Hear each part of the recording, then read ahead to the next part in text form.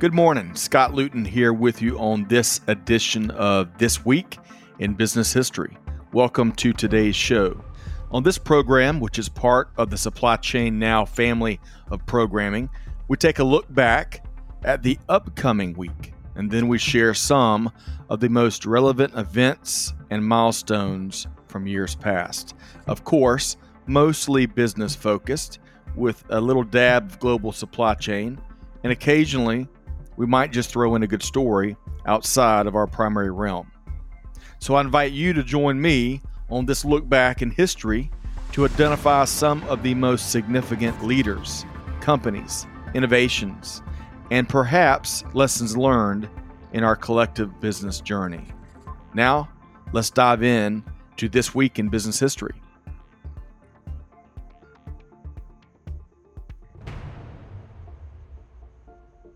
Good morning, and thanks for joining us. I'm your host, Scott Luton, and welcome to today's edition of This Week in Business History for August 9th, 2021. Before we dive into today's show, I'd like to recognize the passing of quite a legendary business figure. So back in the late 1980s, early 1990s, infomercials dominated the television airwaves. This was long before the Amazon age or even widespread internet usage. And arguably, the king of the infomercial was the one and only Ron Popeil. In fact, not only was Popeil the tireless pitch person, but in many cases, he was the inventor of the products themselves, the Chop-O-Matic, the Button-Ear, the Bedazzler, and one of my favorites, the Showtime Rotisserie. It was during the infomercial for this device that Popeil said the phrase, "You put your chicken in, and you set it and forget it," a phrase I've uttered thousands of times since. But that wasn't the only Popeilism that stuck in pop culture's collective memory. An even bigger one was, but wait, there's more. The meme universe would never be the same without Ron Popeil. But kidding aside, Ron Popeil, the son of an inventor from Chicago, was extraordinarily successful.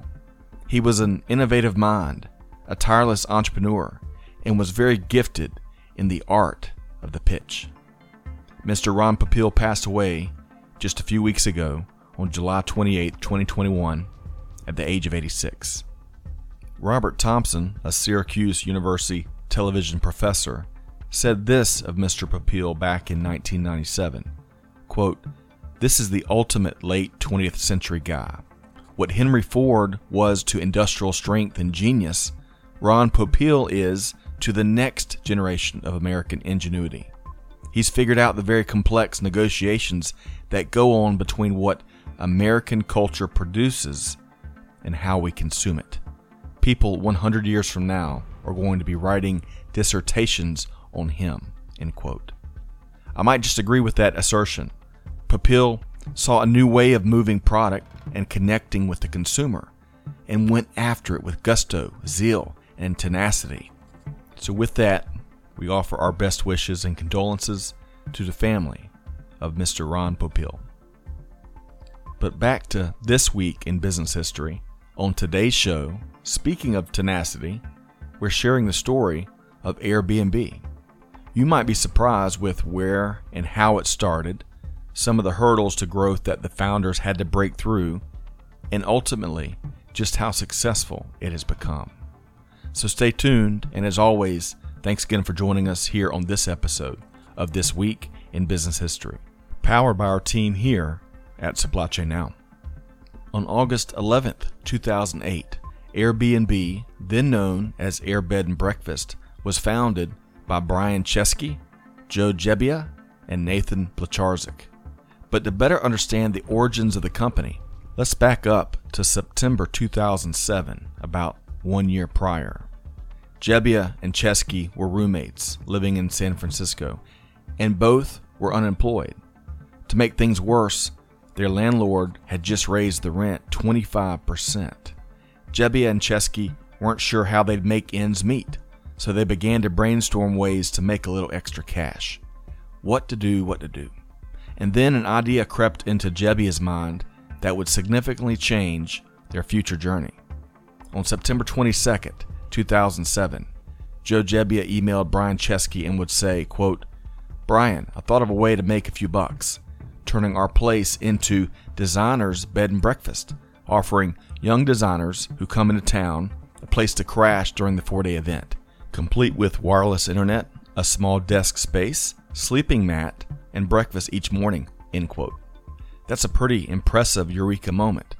The sleeping mat that Gebbia was referring to were air mattresses, which he had left over from father-son campouts. In fact, Gebbia's father had been quoted as saying that the air mattresses were his first investment in the company. Nevertheless, Gebbia and Chesky acted on the idea and knew they'd need a website to advertise the space. They created a fairly simple site entitled airbedandbreakfast.com and waited to see the response.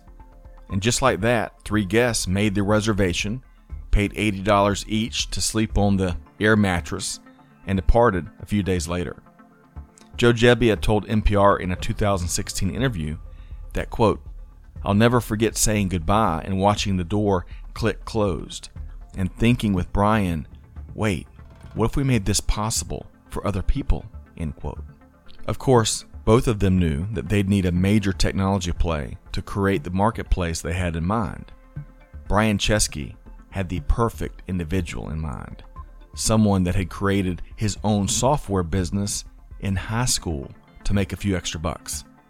So in February 2008, Nathan Blecharczyk, one of Chesky's former roommates, joined the fledgling startup as CTO. And off and running was Air Bed and Breakfast. But one big problem: they didn't have any cash to power growth.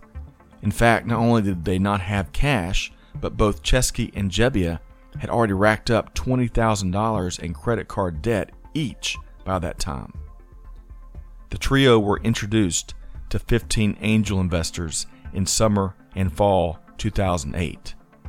8 of the 15 rejected them outright, and the remaining 7 angel investors ignored them entirely.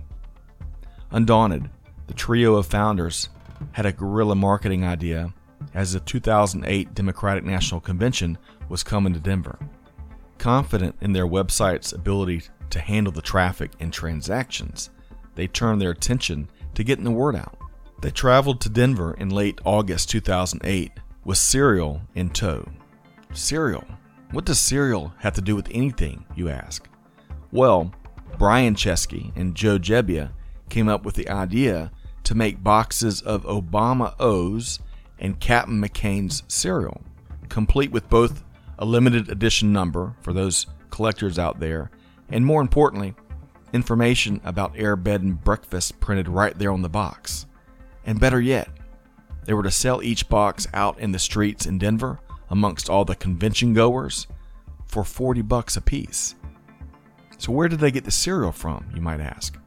Well, they had a buddy print the designer boxes for them for a cut of the sales, and then Chesky and Gebbia bought cheap dollar cereal from San Francisco grocery stores to fill in the boxes of Obama O's and Captain McCain cereal, using a hot glue gun to seal things up. So that's a pretty wild idea, most of you might agree. In fact, one of the founders, Nathan Blecharczyk, didn't want anything to do with it. But that didn't faze the other 2, who had been kind of backed into a financial corner of sorts. So they headed out to Denver to do their thing. And guess what? It worked. They collected some $30,000 from the Creative Guerrilla Marketing Initiative, absolutely critical funding for where the company was at that moment. Now, as fate would have it, an early advisor to Air Bed and Breakfast suggested that the startup apply to Y Combinator, a prestigious startup accelerator based in California. Computer programmer and venture capitalist Paul Graham had founded Y Combinator in 2005. Now, to be accepted, Chesky, Gebbia, and Blecharczyk had to make it through a tenacious single interview, only 10 minutes long, no presentations allowed, with Graham and his Y Combinator partners. The interview did not go well, and as the trio of founders were about to leave the conference room, Gebbia walked over to Paul Graham, and proudly presented him with a box of Obama O's. And in the next few minutes, Gebbia explained the whole cereal initiative and its results. At the end of the conversation, Graham was reported to say, quote, "Wow, you guys are like cockroaches. You just won't die," end quote. Air Bed and Breakfast would earn admission into Y Combinator, which came with a $20,000 check for funding, for which they gave up 6% of the company to Graham and his partners. Chesky, Gebbia, and Blacharczyk would use the money mainly on promotion, and by March 2009, Air Bed and Breakfast had 10,000 users and 2,500 listings. Also in March 2009, a decision was made to change the name of the company. Gone was any association with the phrase air mattresses, and in was a new, succinct, sleek name, Airbnb. In November 2010, Airbnb announced that it had booked more than 700,000 nights worth of accommodations. In that same month, Airbnb would raise $7.2 million in financing from Greylock Partners and Sequoia Capital in a Series A round, which would lock in a $70 million post-money valuation. 2010 was indeed a big year in general for Airbnb and its founders, not only for the breakthrough business and the big-time investments, but also for the knowledge that was gained about both the market and Airbnb customers. In fact, for several months in 2010, Brian Chesky would live exclusively in Airbnb-booked accommodations, where he was essentially conducting field research. By 2011, just 4 years after that now legendary email from Gebbia to Chesky, Airbnb had expanded to 89 countries and had surpassed 1 million nights booked. The company would also open up its first international office in London, to be followed by Paris, Milan, Barcelona, and many other world cities. Continued growth and expansion and even acquisition would follow. Finally, in 2016, Airbnb would first become profitable. Also in 2016, the U.S. government would look into how Airbnb was impacting housing costs. It's been reported that the hotel industry, who views Airbnb as a dangerous competitor, was somehow involved in the government's investigation. This would only be one of many regulatory hurdles and headaches for Airbnb that continue on to this day. In fact, some cities have made it illegal for residents to conduct short-term rentals through services like Airbnb.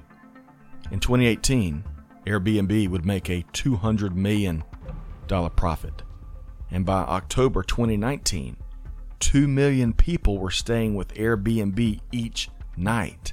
Wow, what an incredible marketplace and community. The most popular destinations in 2019 for Airbnb were in China, Mexico, and New Zealand.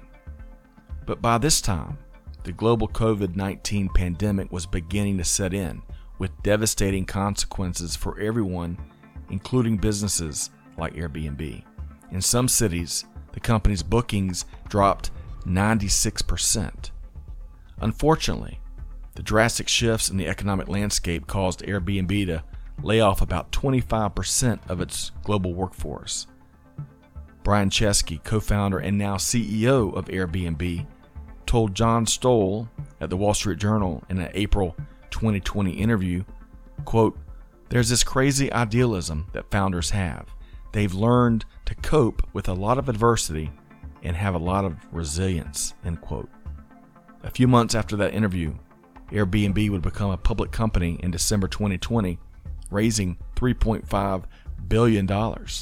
That not only made the three co-founders billionaires, but it gave the company a war chest of wherewithal to help navigate the pandemic landscape as it now extends into the Delta variant chapter. But unlike many other similar startups, all three co-founders remain very active members of the executive leadership team at Airbnb. Brian Chesky remains CEO. Nathan Blacharczyk is Chief Strategy Officer and Chairman of Airbnb China. And Joe Gebbia is Chairman of Samara and Airbnb.org. That seems to be good for the business at this stage, even in this day and age where founders are often set aside as more capable adult supervision is brought in to lead new growth. Now, adult supervision, as my partner, advisor, and friend Greg White has coined, that I've shamelessly stolen. Chesky sees big advantages to the core team, telling BBC recently, quote, "I'd rather work with great founders on a not great idea than not excellent founders on a great idea." Was Airbnb really a good idea? It didn't seem like a good idea. But if you have a great team, you can take an idea that people might think is a little crazy and you could find a way in. Having great founders that can support you is the most important thing, I think, end quote. Airbnb has dramatically changed the travel industry, disrupting the largely established hotel industry all along the way. And just something tells me that the company will find a path forward, persevering through the pandemic-related challenges to successfully break through to the other side.